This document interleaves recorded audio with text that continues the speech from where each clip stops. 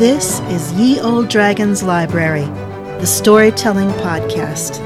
This is the place to hear fantastical fiction and hear from authors of fantastical news stories. This episode is another chapter in the fantasy novel Plantwise, Book 1 in the Steward's World series. If you're ready for the magic of story, let's begin. Chapter 23. When Dylan returned to the tree, his arms loaded with a skin of wine, cups, cheese, and warm apple cake, he found Arden asleep. He stood a few moments, simply drinking in the sight of her. It amused him to realize she seemed so much smaller when she sat still, no bright energy and constant movement making her seem so much larger.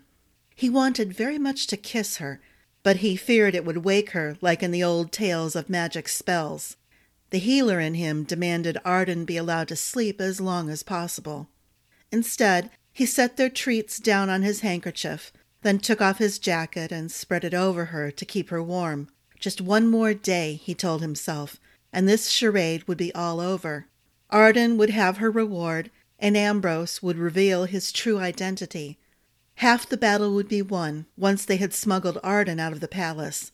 Then it would be a race to the border, where her brother had stationed soldiers to watch for her. His grandfather had bluntly told him to be ready to leave Stonemount and not return.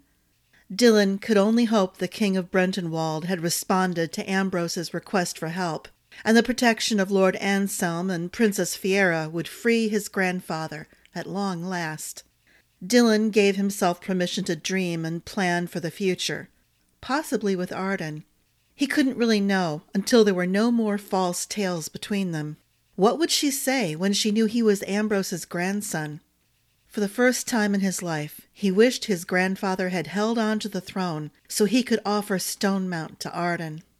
"Master Dylan!" Olive waddled down the path, waving her arms, her hair flying from her exertions and her face red with effort. "Your grandfather needs you, now!" He cast one glance back at Arden and ran to meet the old cook.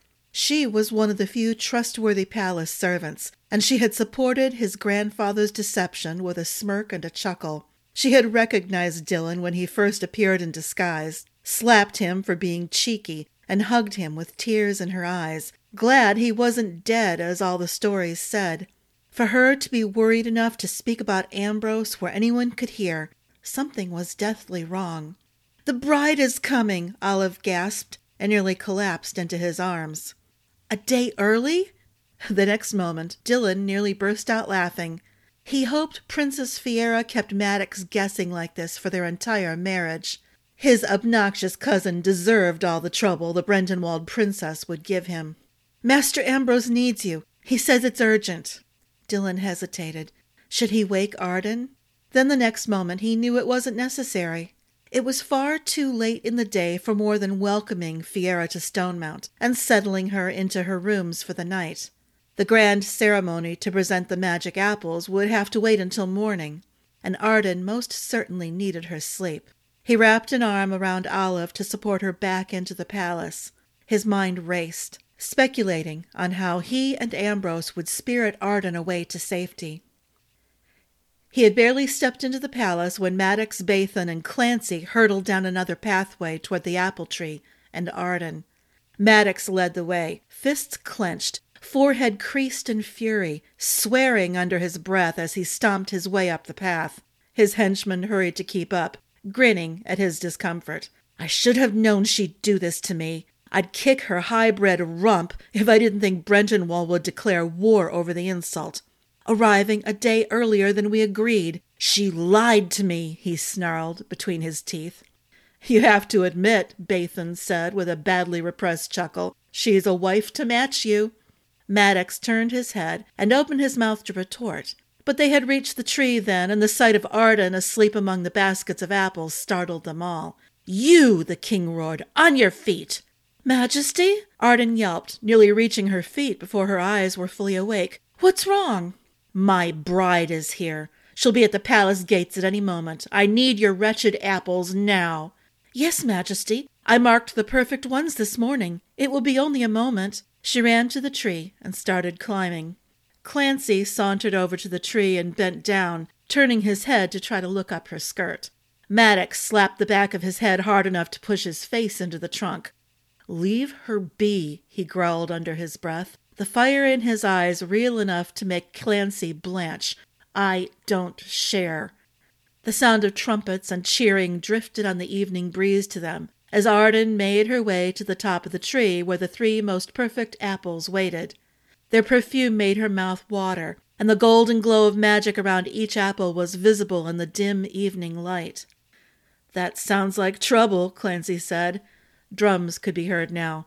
"She's taking too long." Maddox paced a circle around the base of the tree, cursing under his breath.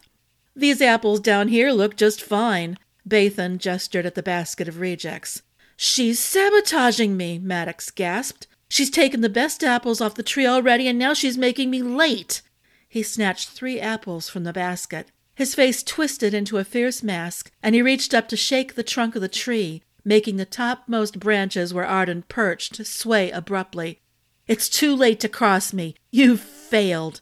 He laughed as she shrieked and slipped and barely caught herself with her knees hooked around one branch and her hands desperately snatching at others. "No," Arden wailed, breathless. "You can't! The best apples are still on the tree." Laughing, Maddox led the other 2 at a run, leaving Arden to struggle out of her awkward position. She slid and scratched herself and caught her dress on a branch, tearing it, and tore the palms of her hands in the fight to keep from falling and seriously hurting herself.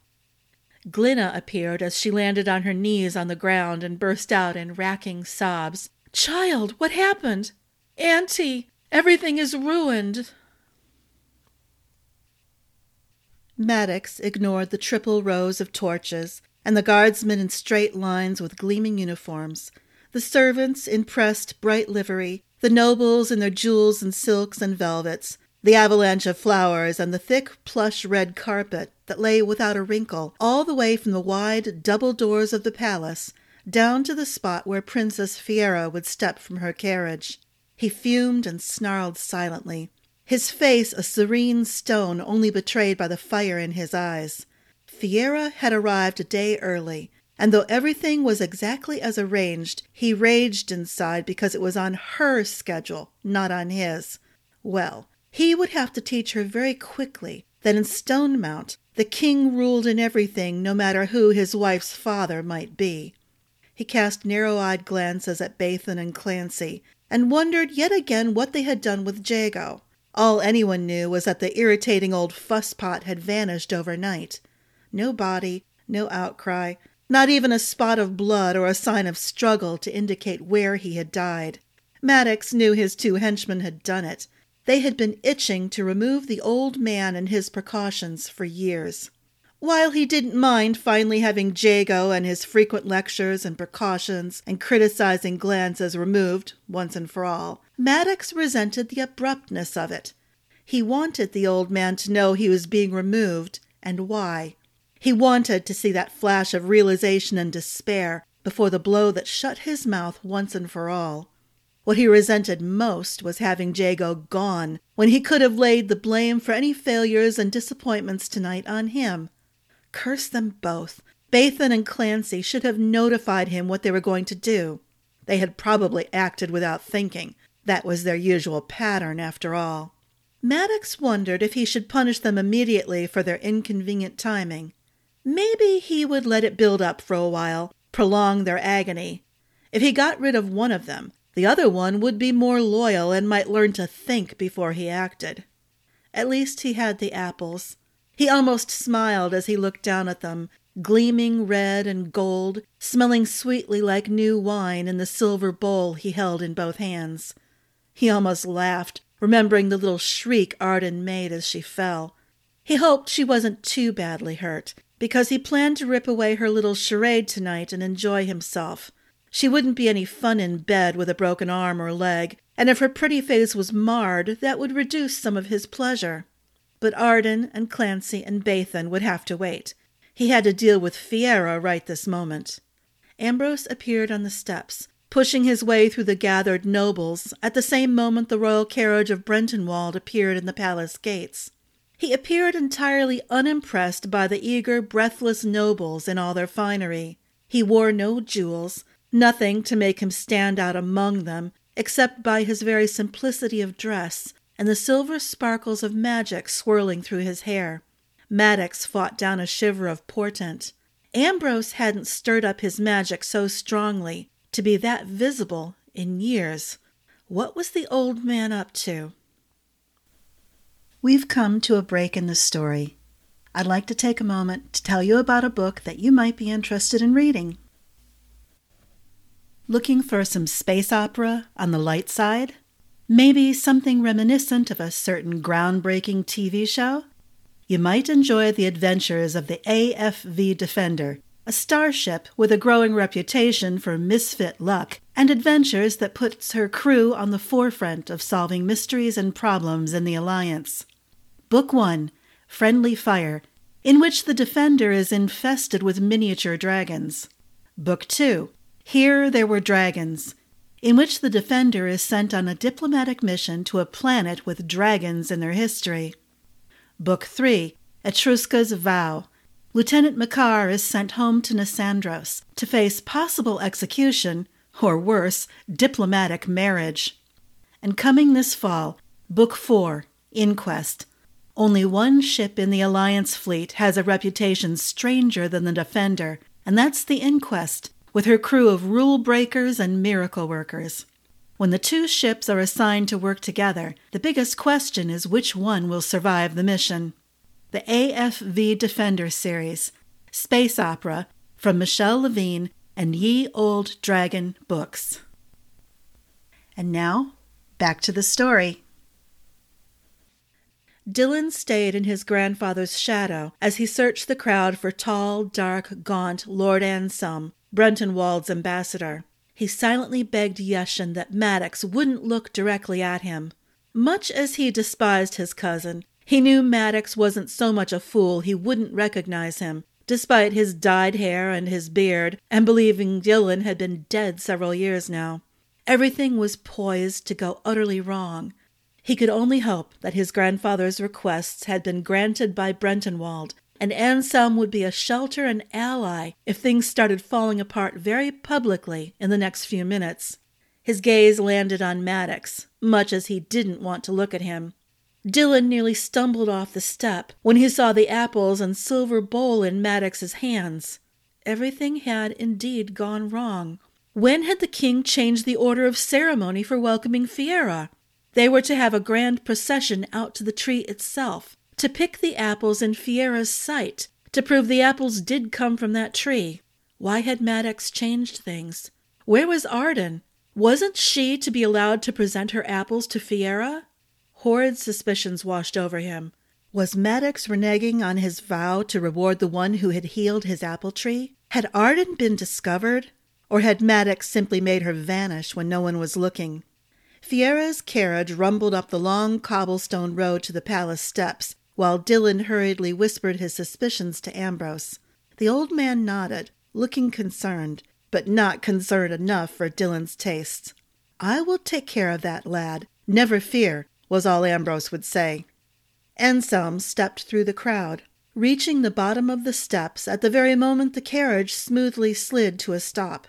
The stiffly dressed nobleman waiting there stepped up and opened the door and folded down the steps. 4 maids in the deep green of Brentenwald stepped out, followed by 4 guards, stiff and tall and dark-skinned. Then Fiera emerged, dressed in dark green, sparkling with emeralds and diamonds, tall and coldly beautiful. The sharpness in her eyes made Maddox stand up straighter, tilting his head back. Despite his worries, Dylan grinned. Perhaps his royal cousin had found a real challenge in this bride. He rather hoped the princess made Maddox suffer for a while. Anselm gave his hand to Fiera and helped her down the steps. They exchanged small nods, and one corner of her mouth quirked up in a flicker of a smile. Then Fiera gave a shallow curtsy to Maddox and held out her hand. Not to beckon with sweet coyness for her bridegroom to come to her, Dylan realized. And from the new flash of fire in Maddox's eyes, the king knew this too. No, Fiera held out her hand for her apples. She would not move one step until she got what her father demanded. Proof that the blight-affecting Stonemount, which everyone believed had killed Queen Bianca, despite all Maddox's efforts to kill the rumors, had been cured. Maddox barely refrained from stomping down the steps, slowly, prolonging the moment as a new kind of silence fell over the watching crowd. Not even the torches crackled in the waiting anticipation that washed over them all. Glenna appeared, sparkling green and gold with agitation. "Ambrose, stop her! That idiot Maddox took the wrong apples!" Glenna cried, wringing her hands and flying circles around him. In her agitation, she flew through several courtiers. They all flinched. "What?" Ambrose groaned. As one person, he and Dillon and Glenna turned to see Maddox hold out the bowl with the apples. "He decided Arden was taking too long to climb up and pick the best ones. He took bad apples." "Maddox!" Ambrose shouted. Ripples of astonishment nearly knocked some of the courtiers off their feet. "Nephew!"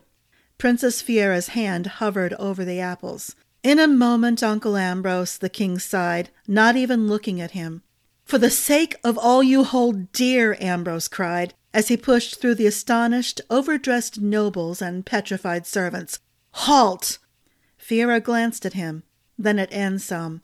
The ambassador frowned, then tipped his head slightly to one side. His eyes narrowed as he looked at the apples. An impish smile touched Fiera's lips. She picked up the apple and held it out to Maddox. "After you, my lord."